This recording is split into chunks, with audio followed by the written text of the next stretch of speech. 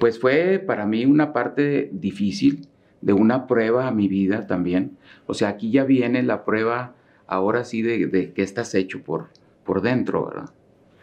Ya no nada más en el intelecto, sino en tu corazón y cómo el corazón lo tienes que relacionar con tu mente para poder salir adelante en tu vida.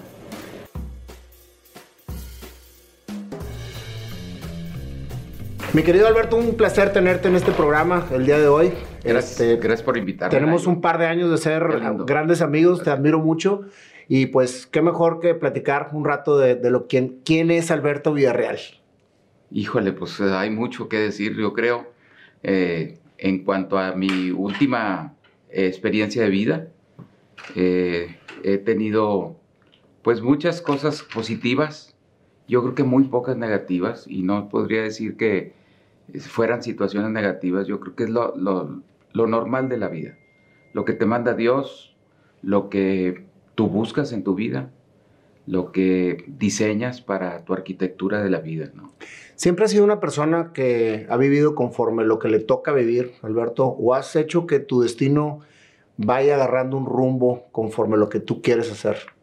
Bueno, yo creo que esa es la parte más importante. Lo dije hace ratito, yo creo que es una parte muy importante, qué es lo que tú quieras en tu vida, cómo lo diseñes, qué valores traigas, cómo quisieras tú que trascender en tu vida a través de tus hijos, de tus nietos y de tus obras.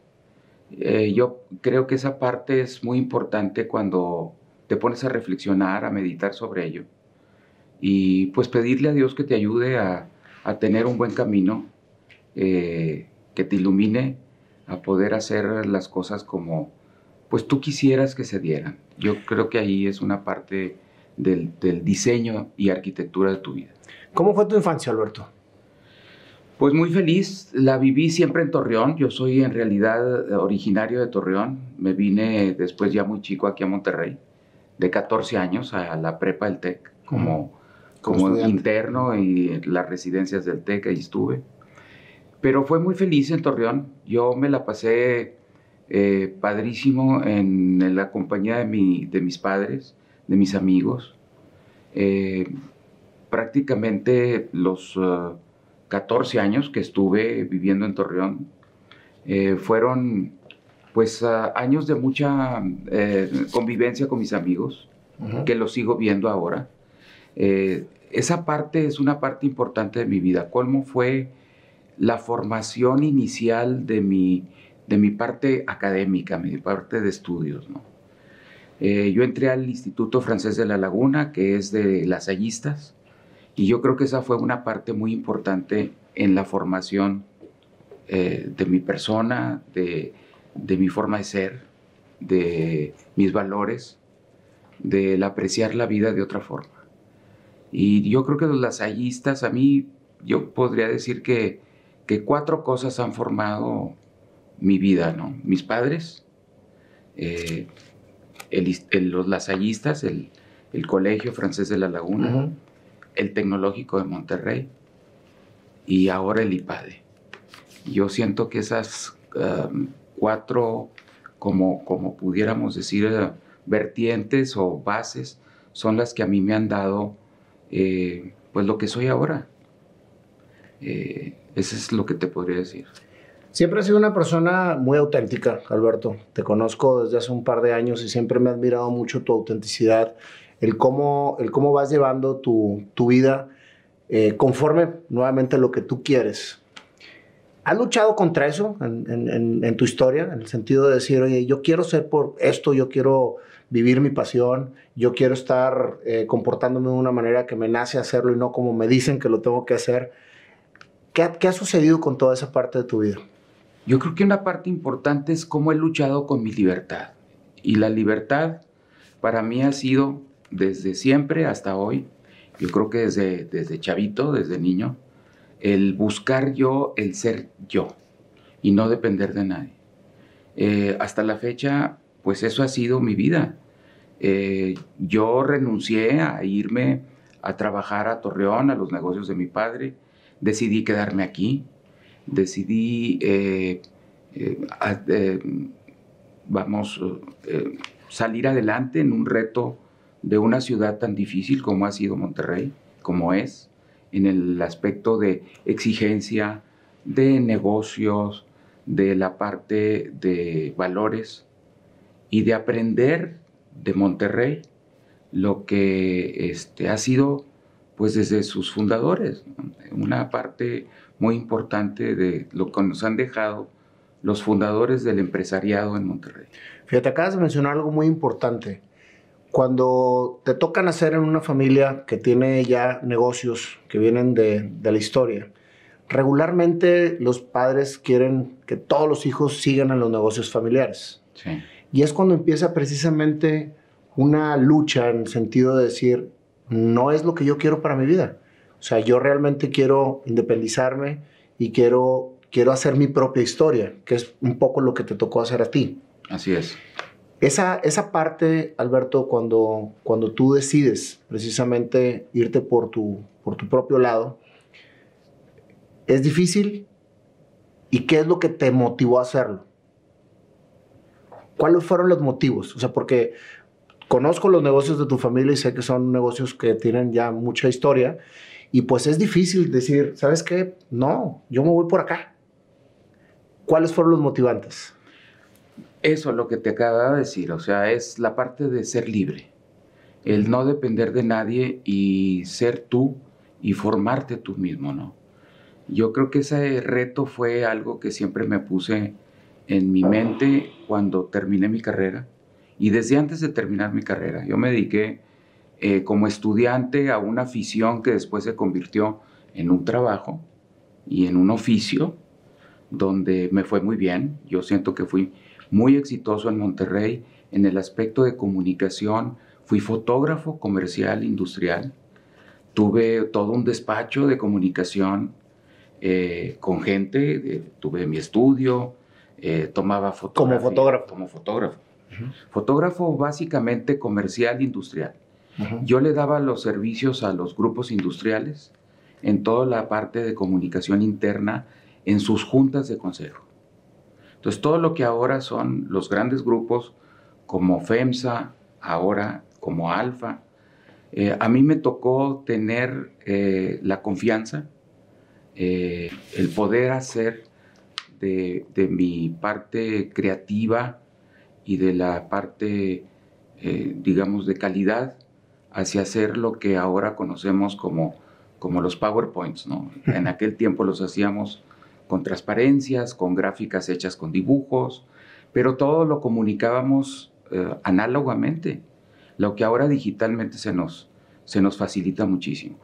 Esa parte yo creo que fue muy importante, el yo realizarme en un oficio de tanta responsabilidad, de alguien que no existía en Monterrey en ese tiempo. Estoy hablando de los 70s. Cuando yo nací. Pues bueno, yo me gradué en el 72, Okay. Aunque trabajé 3 años en automercados, lo que era autodescuento en los supermercados. Ah, estuviste en autodescuento. Ese fue mi primer trabajo. Fue antes de Astra, ¿verdad? Fue antes, después se llamó Astra. Y era el Manotas también. Y era don Javier Garza Sepúlveda, exactamente. No era mi jefe directo, pero era un gran empresario que en su momento pues fue de los empresarios que desarrollaron muchas cosas aquí que no estaban. En el aspecto comercial, digamos como fueron los supermercados, como fue previsión social, que era entregar despensas a todos los empleados en aquel tiempo del grupo Cervecería, ¿verdad? Entonces toda esa parte la viví como una experiencia de vida, donde fue mi formación empresarial. Para mí fue una gran guía el trabajar para una empresa como esa, muy retadora, muy del día a día. Yo estaba como gerente de publicidad y mercadotecnia, entonces tenía que estar al día con lo que se ofreciera, de estar sacando en el periódico o en televisión o en el mismo punto de venta, pues las ofertas, lo que en su momento se compraba y se tenía que sacar a vender. Y pues era un trabajo muy dinámico. Pero yo ya venía desde el TEC con una afición a la fotografía. Oye, me nació una duda ahorita, perdóname. ¿Tú eras el encargado de poner la música cuando iba a comprar un autodescuento? No, eso es que antes se manejaba comprada. mucho que cuando ibas al súper, sí. había como que la cancioncita atrás, ¿no? De tiri, ti, ti, ti, Sí. y te motivaba a comprar. Y después eso evolucionó y ahora en las departamentales de ropa, etcétera, te ponen también música para que te motives a la compra. En ese tiempo, fíjate, era de las primeras señales en FM que existían y era una empresa que se llamaba Musac, con Z y K. ¿Tuvo también disquera? No. Musac era una empresa que te vendía esa música de fondo en los elevadores. Sí, porque era música y ahora le dices, parece música del elevador. Exactamente, era una música programada para estar en un plan relax. No era una música que te pudiera estar motivando a bailar ni cosas así. No, era para que estuvieras comprando. ¿Por qué quitarían eso de los supers? Porque ahora la verdad es que es puro barullo. Fíjate que es una buena pregunta, no lo sé, pero en ese tiempo se compraba, se recibía la señal en cada uno de los supermercados y se transmitía al audio local de la tienda, ¿no? Y bueno, pues sí, no me tocaba eso, se hacía eso. Perfecto, bueno, era una duda. Sí. Entonces decías que estabas en el tema autoservicio y después seguías con lo de la fotografía. Después yo, renuncio a ese trabajo y decido dedicarme con un socio que fue mi mentor, don Enrique Gorostieta, que ya era él un fotógrafo industrial en Monterrey y que pues hacía muchas cosas alrededor de la fotografía. Y yo supe de él, fui y le toqué la puerta y le dije, yo quiero venir a aprender con usted lo que es en realidad el trabajo de fotografía industrial y comercial. Oye, Alberto, y en esa etapa, ¿cómo reaccionaba tu familia en el sentido de que tú ibas como por tu lado y ellos se quedaron acá en Torreón? Sabían muy poco de mí, la verdad. Yo creo que se iban enterando conforme platicaba en algunas reuniones familiares, pero nunca fui así ¿cómo te diré? Un comunicador hacia qué estaba haciendo yo acá. Yo me estaba desarrollando. Y sí, una cosa muy importante que mi padre me dijo, tú dedícate a lo que quieres dedicarte, nada más trata y sé el mejor. Si vas a ser algún músico, si vas a ser un bolero, si vas a ser un peluquero o un fotógrafo, que seas el mejor. Y esa parte yo creo que se me quedó muy tatuada, porque yo a él siempre lo vi como, pues con una excelencia, siempre con su mira hacia ser el mejor en lo que él hacía. Fue muy emprendedor, él fue un hombre sumamente emprendedor en La Laguna, y pues fue un gran ejemplo para mí, yo también siendo emprendedor aquí con muchas cosas. Empiezas con lo de la fotografía ahora sí como negocio propio, ya después de todo eso. Un negocio de 24 horas, sí, 100%, con mi estudio, con mi gente, programando proyectores de transparencias con aquellas computadoras que se usaban en aquel tiempo. Hacíamos presentaciones con 6 proyectores a la vez. Entonces cada proyector tenía una pantalla o 2 proyectores a una sola y a otra. Entonces hacíamos cosas para aquel tiempo de veras. Fuera de serie. Fuera de serie, que ahora las ves y a lo mejor te ríes, ¿verdad? Pero en aquel tiempo... No, pero es que no existía nada. No existía nada. Aquí desarrollamos todo eso. Bueno, yo me asesoré mucho, me fui a varios cursos de Estados Unidos y me fue muy bien porque aprendí algo que no estaba en nuestro país. Acuérdate que en aquel tiempo la comunicación, obviamente pues, el internet no existía, era muy vaga la información que te llegaba acá, sobre todo en especialidades como esto, de todo lo que era la comunicación visual, fotografía, inclusive los equipos, las últimas noticias de lo que estaba saliendo en fotografía. Muy vago, tenías que andar con las uñas trabajando y rascándole la información por todos lados. Tú revelabas y tú haces todo. Tenía mi laboratorio, teníamos que hacer todo. Porque en su momento también como manejaba mucha información tan confidencial. Por ejemplo, en el caso del Grupo Alfa, pues a mí me tocó todo su crecimiento de lo que ahora son los sectores. Me tocó el sector petroquímica, en su momento el sector turismo, el sector alimentos, el sector electrónica. Todo eso, que ahorita te lo digo en 10 segundos, fue sector por sector lo que Alfa fue siendo lo que ahora es. Y a mí me tocó informar al Consejo de lo que en su momento se quería comprar y luego implementar. Fíjate cómo va hilando toda la vida, Alberto, porque yo conocía tu etapa de consejero, tu etapa de cómo estás ahorita empresarialmente, pero todo lo que me estás platicando viene precisamente a embonar el conocimiento, el cómo te fuiste metiendo en diferentes áreas, siendo el fotógrafo lo que te apasionaba. Te sigue apasionando la fotografía. Sí, la sigo haciendo. Estoy actualizado. ¿Y cómo puedes empezar ahí a conectar precisamente con lo que puede ser un fortalecimiento muy grande de expansión y de visión empresarial? Porque me imagino que todas las presentaciones que te tocó hacer en aquel entonces te fueron nutriendo precisamente ese conocimiento que ahora puedes a lo mejor optar en un consejo. Exactamente, muchísimo. Fíjate que yo aprendí muchísimo de eso, precisamente de esos proyectos tan diferentes uno del otro, en donde yo tenía como comunicador visual y de conceptos que se tenían que proyectar, tenía que entender qué era lo que era esa industria. Si íbamos a hablar de petroquímica, pues tenía que entender qué era la empresa que se iba a comprar. Si íbamos a hablar de alimentos, igualmente, entender de cómo se hacían los embutidos, cómo se hacían los jamones, cuál era el desarrollo de una empresa como la de alimentos preparados, Sigma. como Sigma Alimentos, ¿no? Entonces, toda esa parte, pues me dio un conocimiento, sí, pero también me dio algo muy valioso que ahora lo sigo cosechando. Me dio la relación con muchísima gente que ahora, en aquel tiempo, eran los que me daban la información.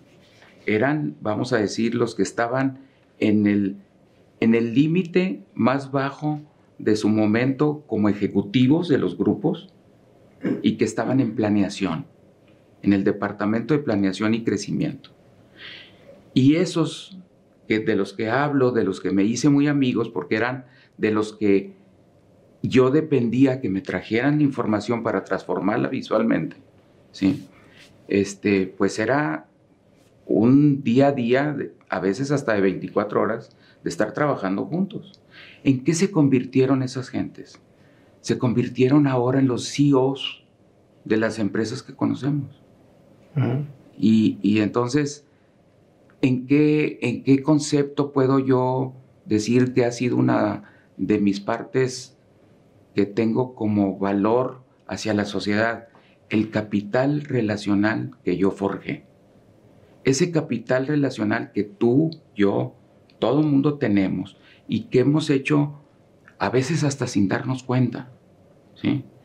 Como con una relación y una amistad con alguien que en su momento la abres, la empiezas a hacer, pero la sigues cultivando y se transforma en ese capital relacional que después puedes tú utilizarlo en ayudar a los demás.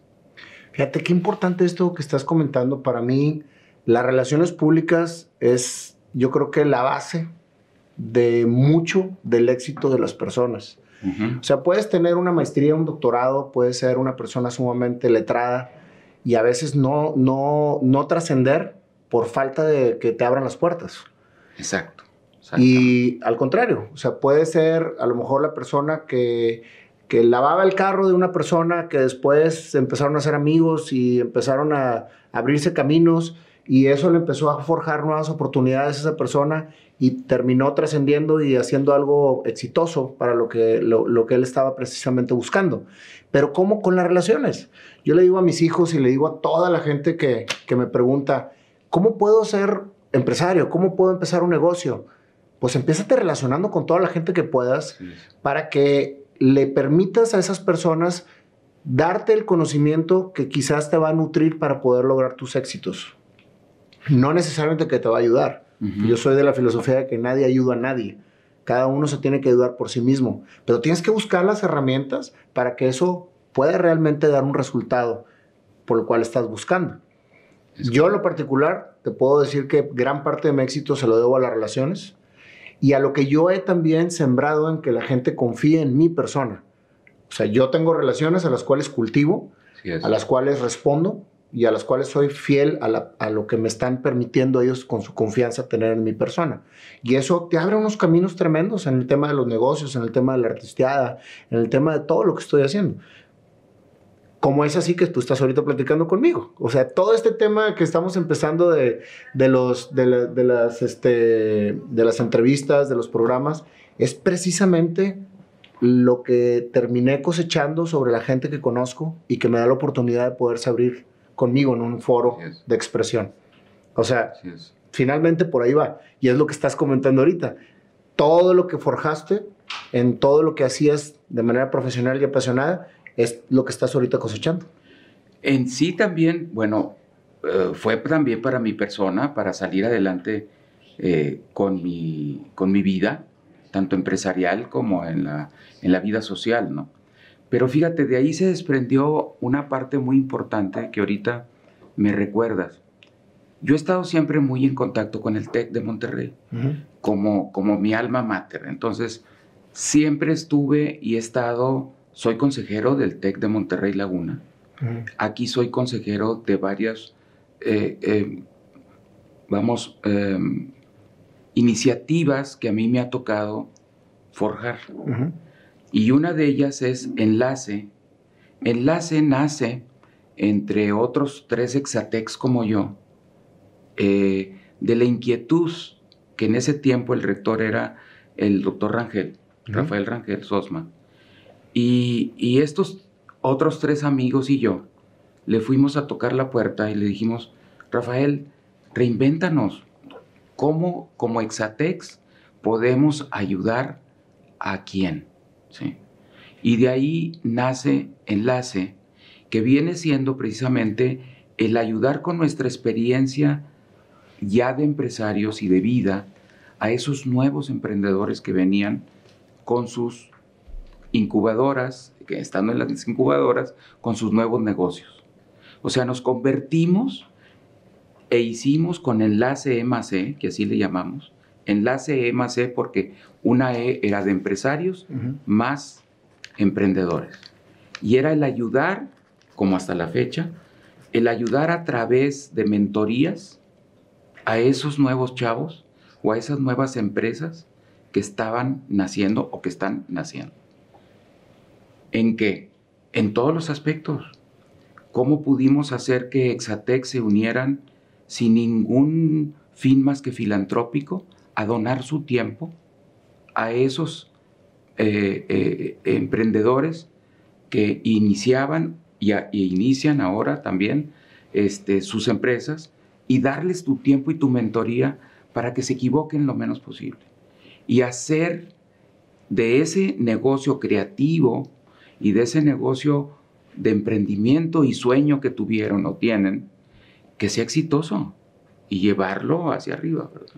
Y eso también es parte de lo que ahorita pues, has logrado en todo lo que veniste forjando tú mismo. Exactamente. Esa fue parte de lo que pues te ayuda a la escuela misma, ¿no? El mismo tecnológico te abre un panorama muy amplio que todo depende de ti si lo aprovechas o no.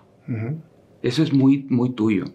Hay raza que yo conozco que se graduaron en el TEC, no se volvieron a parar en su alma mater, no volvieron a tener un contacto con la riqueza que te da una universidad como el TEC y donde puedes tú también ayudar a mucha gente a través de, ¿verdad? Ahí mismo, hace 14 años, también siendo yo presidente de Exatec Monterrey, una asociación de Exatecs en Monterrey, vinculada con el TEC, pero independiente del TEC. Entonces a mí como presidente me empezaban a llegar chavitos estudiantes que estaban becados académicamente por el TEC, con su beca de estudios, pero no tenían ni para el camión, no tenían para tomarse una sopa en una cafetería, no tenían para comprar un libro, y ya no digamos lo que era ni siquiera soñar con una laptop. Tenían que ayudarse con las computadoras que el TEC les ofrecía en los salones y nada más. Entonces fíjate cómo un talento de un chavo con 9.5 de promedio, con beca en el TEC académica, pero que no tenía para su vida, para sostener su vida estudiantil.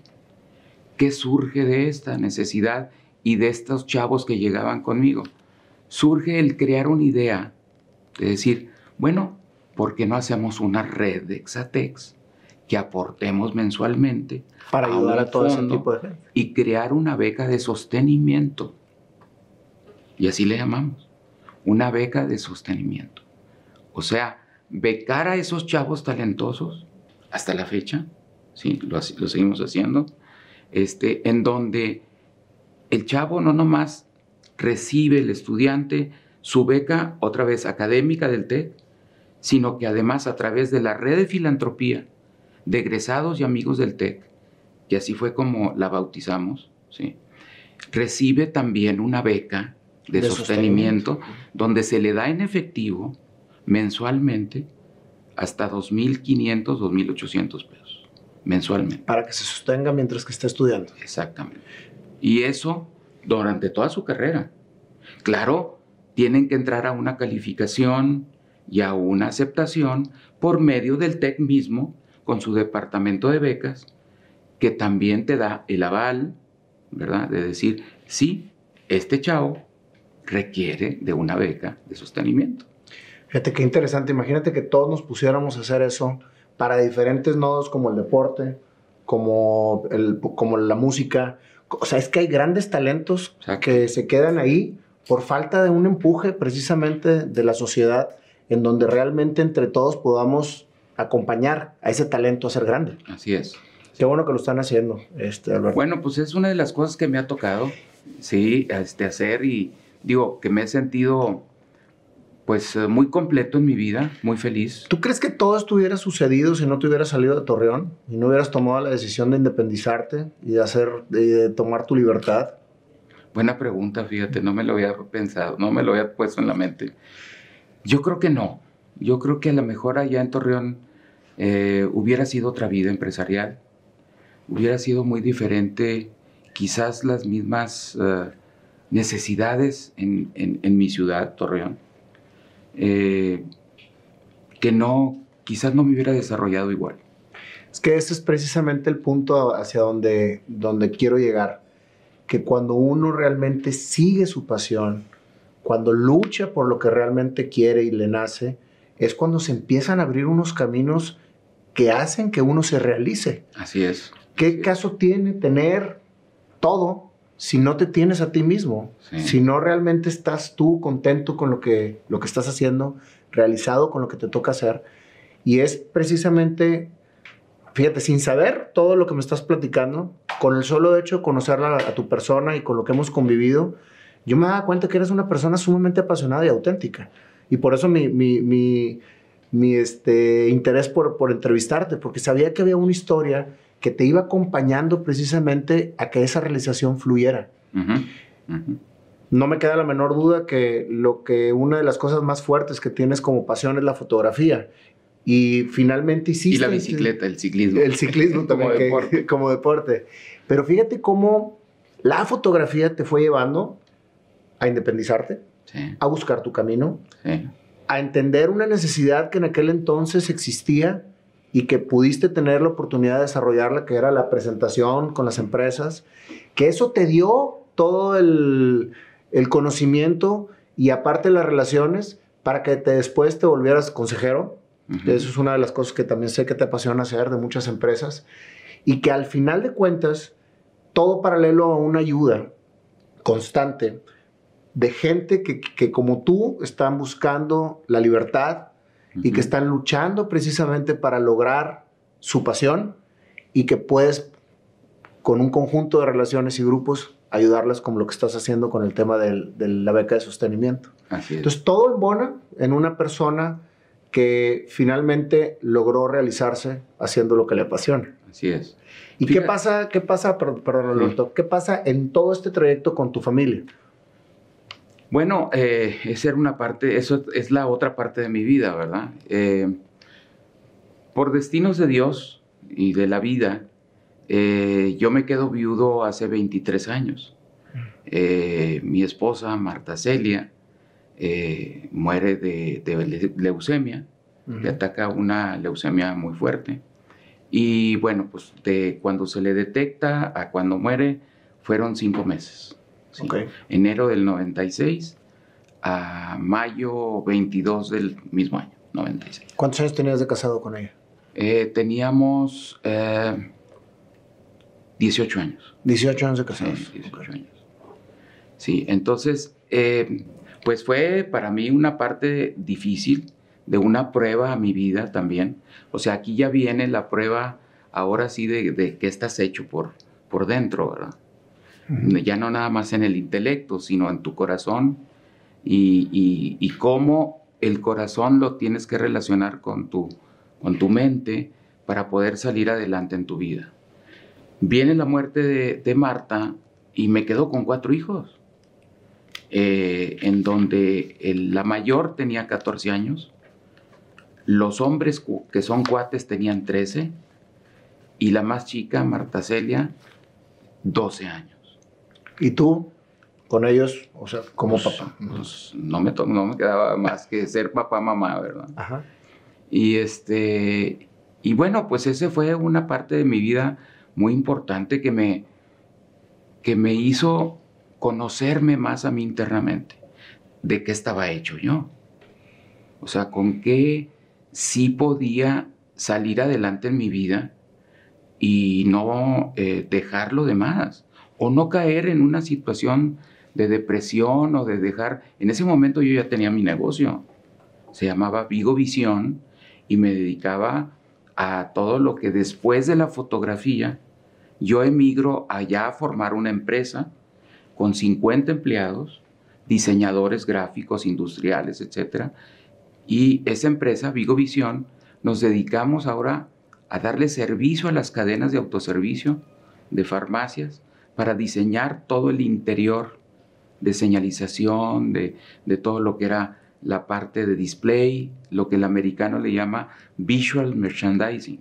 O sea, cómo hacer agradable un punto de venta para el comprador. Wow. Esa fue toda una empresa. ¿Otra innovación? Y nacimos fíjate, yo le eché a andar en el 93. En el momento en que murió tu esposa. Exactamente, un año antes, 2 años antes. A tu esposa murió en el 96. 96. Sí, a ella todavía le tocó esa apertura de ese negocio. ¿Cómo le hacías para ser papá, mamá y empresario con 4 niños chicos y con la situación que estabas viviendo? Porque, digo, no me queda la menor duda que fue una situación sumamente fuerte. Sí. ¿Y cómo no caer en esa depresión o en ese enojo con Dios por haberte dado ese tipo de situación y salir adelante? Pues mira, fueron 2 cosas. Yo creo que el no soltarte de la mano de Dios primero, y la segunda yo diría es el haber estado con gente profesional en el aspecto psicológico para poderme ayudar a salir adelante, a que yo no cayera precisamente en una depresión. ¿Sí? Entonces sané ese tipo de momentos difíciles, pero que en su momento pues tuvieron un resultado positivo en todos aspectos, con mis hijos, con mi familia misma, de mis hermanos, con el mismo negocio, con mis amigos, con las instituciones a las que yo ya estaba de alguna forma comprometido. ¿Nunca tropezaste, Alberto? ¿En qué? En esa vorágine que traías de trabajo, de familia, de todo, o sea, de que decías tú, ya, aviento la toalla. Gracias a Dios no, fíjate. Y no me lo había preguntado, pero sí, es algo que por eso sigo dando gracias a Dios. No caí en eso. Yo creo que... Porque fíjate, cuando te pasa algo así, Alberto, tienes simplemente 2 caminos. O ser la víctima toda la vida, sí. o tomar eso como una bendición, Sí. para fortalecer y realizarte como persona. Creo yo que nada más hay dos caminos. Regularmente el que agarramos es el de víctima. Sí. Tú quieres ser arropado por la sociedad como una víctima. Y cuando tomas este camino, que es un camino completamente contrario, encuentras cosas inesperadas. Exacto. Situaciones inesperadas en las que, digo, no me ha pasado exactamente lo mismo que tú, tengo otro tipo de historia y que ahorita yo le digo, gracias Dios, porque me permitiste trazar esta historia de mi vida y aprender sobre lo que me pusiste adelante y no nada más sentarme a lamentarme por lo que viví. Sí. Yo creo que eso te lo da precisamente en el caso mío, la libertad. La libertad de poder escoger y hacer lo que en su momento para ti es lo que te llena en tu alma y lo que te gusta hacer y lo gozas y lo haces con pasión. Y te entregas. Porque todo es de entrega. Nada es así de, ay, más o menos. ¿Eh? Es como si yo dijera en la fotografía, pues mira, ahí le voy a entregar una foto medio enfocada. No, espera. O está enfocada o está desenfocada. O sea, no hay medias tazas. A mí la fotografía me formó mucho en mi vida. La fotografía vino a ser en mí una persona de mucha observación, de perfeccionamiento, de ser perfeccionista, de ser muy observador, muy estar en todo, ¿sí? Y poder que no te faltara el conocimiento de todas las áreas que existían, en este caso en la industria. ¿Por qué? Porque no sabías mañana el reto que te iba a poner la misma chamba, ¿verdad? Así como mañana me tenía que subir a una chimenea, ¿verdad? De hojalata y lámina, a tomar una foto del horno vaciando el acero a 5000 grados, etcétera.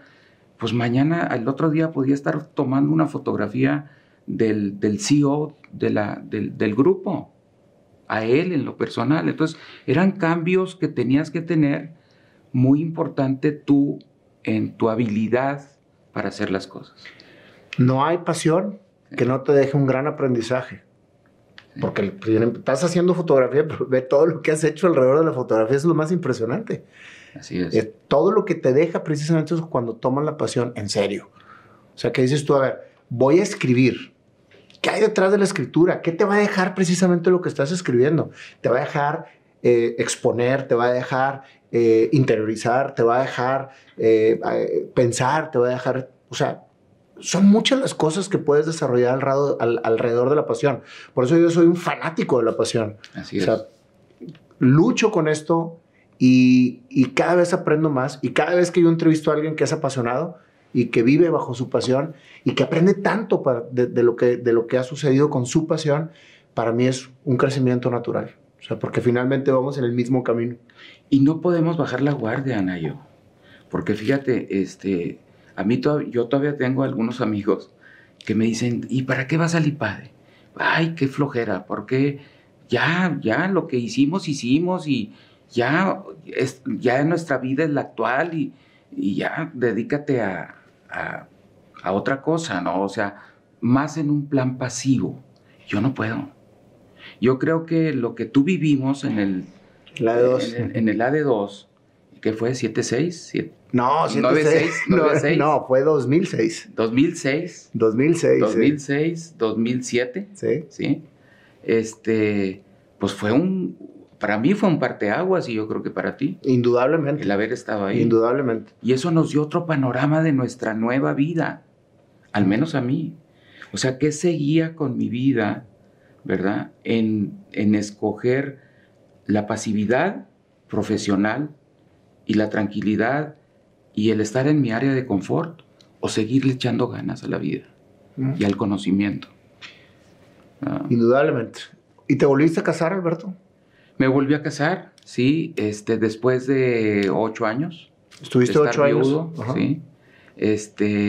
Y muy bien, me fue excelentemente bien, muy agradecido con la mujer que me tocó en su momento, me ayudó a hacer pues de mis hijos lo que ahora son también. A mí me tocó trabajar con el güero. y hiciste bien tu chapa. Sí, creo yo que me lo saludas mucho, por favor, güerito. Sí, claro que sí. Yo creo que esa parte de lo que hemos contado hasta ahorita, la última, que es la que estoy viviendo ahorita, es la parte del desarrollo inmobiliario en mi ciudad, en Torreón. Y ahí también me tocó liderar un proyecto de desarrollo inmobiliario residencial en un rancho que mi padre tenía, que se dio con el tiempo, pues se absorbió con la ciudad, pegadito a la ciudad de Torreón. Y ahí desarrollamos un proyecto muy interesante que se llama Las Villas, que somos los líderes, y lo quiero decir con todas sus palabras, porque me enorgullece decirlo, de que somos un desarrollo residencial por excelencia, en donde la comarca lagunera nos ha reconocido con su compra de todo lo que hemos desarrollado, y ahí me ha tocado también aplicar mucho de todo lo que hemos hablado ahorita. Toda una vida embonada. Exacto, pues bueno, lo más embonada posible, pero sí, definitivamente han sido muchas áreas las que me ha tocado llevar a cabo en mi vida, y han sido retos pues que desde mi perspectiva los he sacado adelante bien. ¿Qué le dirías a los chavos que están empezando ahorita, Alberto? A la gente que ahorita precisamente tiene su pasión y como que no sabe si desarrollarla o no, o si aventarse al ruedo. Yo les diría que no bajaran la guardia, que hay muchas oportunidades en este país, México, que viene lo bueno. Para mí, yo tengo una gran fe en que lo que ahorita se está forjando va a ser para bien. Todavía muchas cosas no nos caen los 20, no las entendemos, pero estoy seguro que va a haber una serie de oportunidades para todos ustedes, los que puedan emprender un nuevo negocio o puedan estar en una empresa como profesionistas, que en su momento sigan luchando por ser y buscar la excelencia en todo. Yo creo que esa parte es la más importante, de que ustedes sigan manteniendo los valores que han aprendido, morales e intelectuales en su vida, y que eso les traerá el éxito en todos los aspectos, en su vida familiar, en su vida profesional y en su vida de cuando sean padres y puedan disfrutar de esa nueva vida que nos da la familia, ¿verdad? Muchas gracias, Alberto. Como todos los programas, vamos a terminar con una canción inspirada en tu historia. Muy bien. Vamos a ver qué sale, a ver qué nos trae el Panda. Muy bien, bienvenido, Panda. Vamos a ver qué sale, sale de la rola. Qué gusto, Panda. Panda siempre nos acompaña y avienta una nota y sale la rola, entonces vamos a ver qué sucede. Es correcto. Antes de empezar con una nota, quiero externar algo. Ahorita que estaba sentado allá en Tramoya, digo la palabra Tramoya porque tú fuiste Tramoya de todas esas grandes empresas. O sea, tú sabes todo lo que ocurría detrás en Tramoya. Entonces, esa experiencia, pues la compartes ahora. Y eso es lo que haces, ese es tu trabajo. Por eso que decías, ¿qué sigues haciendo allá en IPAD? O sea, que pues estoy compartiendo Tramoya de todo lo que ocurría en las grandes empresas, ¿no? Y la verdad, algo también, un don que tienes, que ahorita yo lo detecté, inspiras mucha tranquilidad. O sea, la persona puede estar súper intensa con el trabajo y todo. Al escucharte hablar, la forma como hablas, combinado con este señor, con la pasión que tiene, en serio que a todos, incluso estuve preguntando ahí, ¿no te inspira tranquilidad? Bastante. Entonces, pues gracias por darnos esa paz, esa tranquilidad. Qué bonita perspectiva hiciste ahorita de lo que me tocó hacer en mi vida. El tramoyista. El tramoyista de los Oye, grandes. lo voy a apuntar para meterlo en la canción. Claro, es el tramoyista de los grandes emprendedores. Y fíjate que lo entiendo perfecto, porque yo fui fundador de la revista del TEC, de la revista musical. Entonces viví... de la revista musical. Y la parte, fíjate, también está relacionada. Daniela quiere entrar a la revista musical. Sí, pues ándale. Gerardo Maldonado y... Yo fui formado por Gerardo en toda la parte artística que me tocó vivir en el TEC. Excelente. Sí. Entonces entiendo toda la jerga de de lo que es el teatro, ¿verdad? La tramoya, ¿verdad? El apuntador, el escenógrafo, toda esa parte, ¿no? Bueno, pues vamos a darle. Pues ahí ya me inspiró con la nota. Tramoya. Sí. Es tramoya. Tramoya. Tramoya. Ok, tramoya. El tramoyista es el que mueve atrás de escenografía. Es correcto. Dale.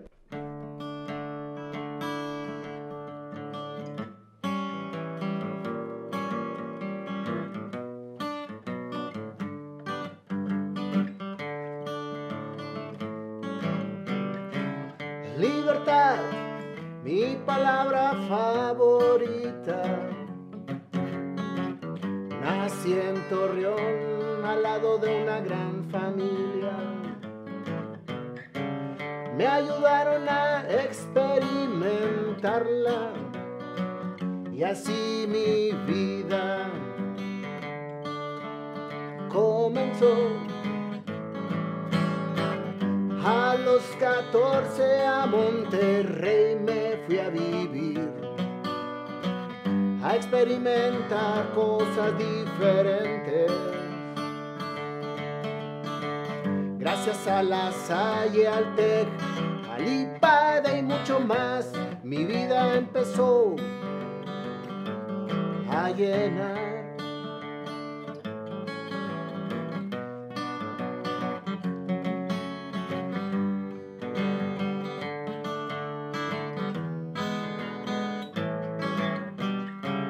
La fotografía me llamaba y empezaba a aparecer en mi vida y yo la seguía. Dejé mi primer trabajo para empezar a fotografiar de manera profesional. Inicié mi primer negocio haciendo presentaciones, conociendo de tramoyista las cosas y las empresas que me contrataban, y así fue. De ahí conocí a mucha gente y empecé a llevar mi pasión a otro lugar.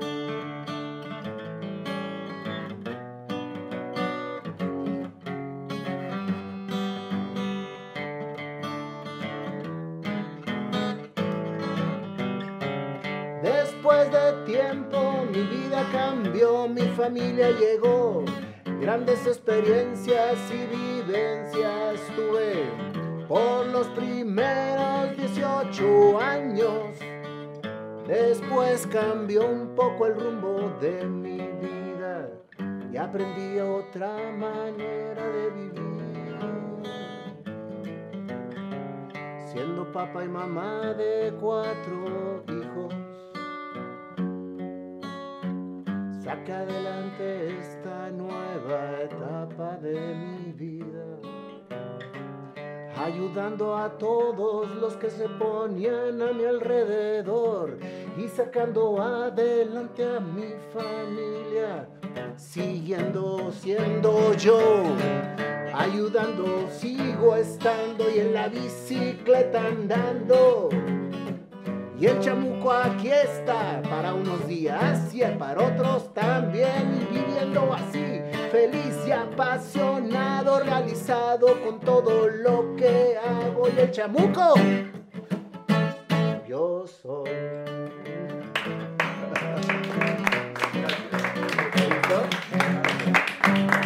Oye, era lo que iba siguiendo y esto me ponía el tono.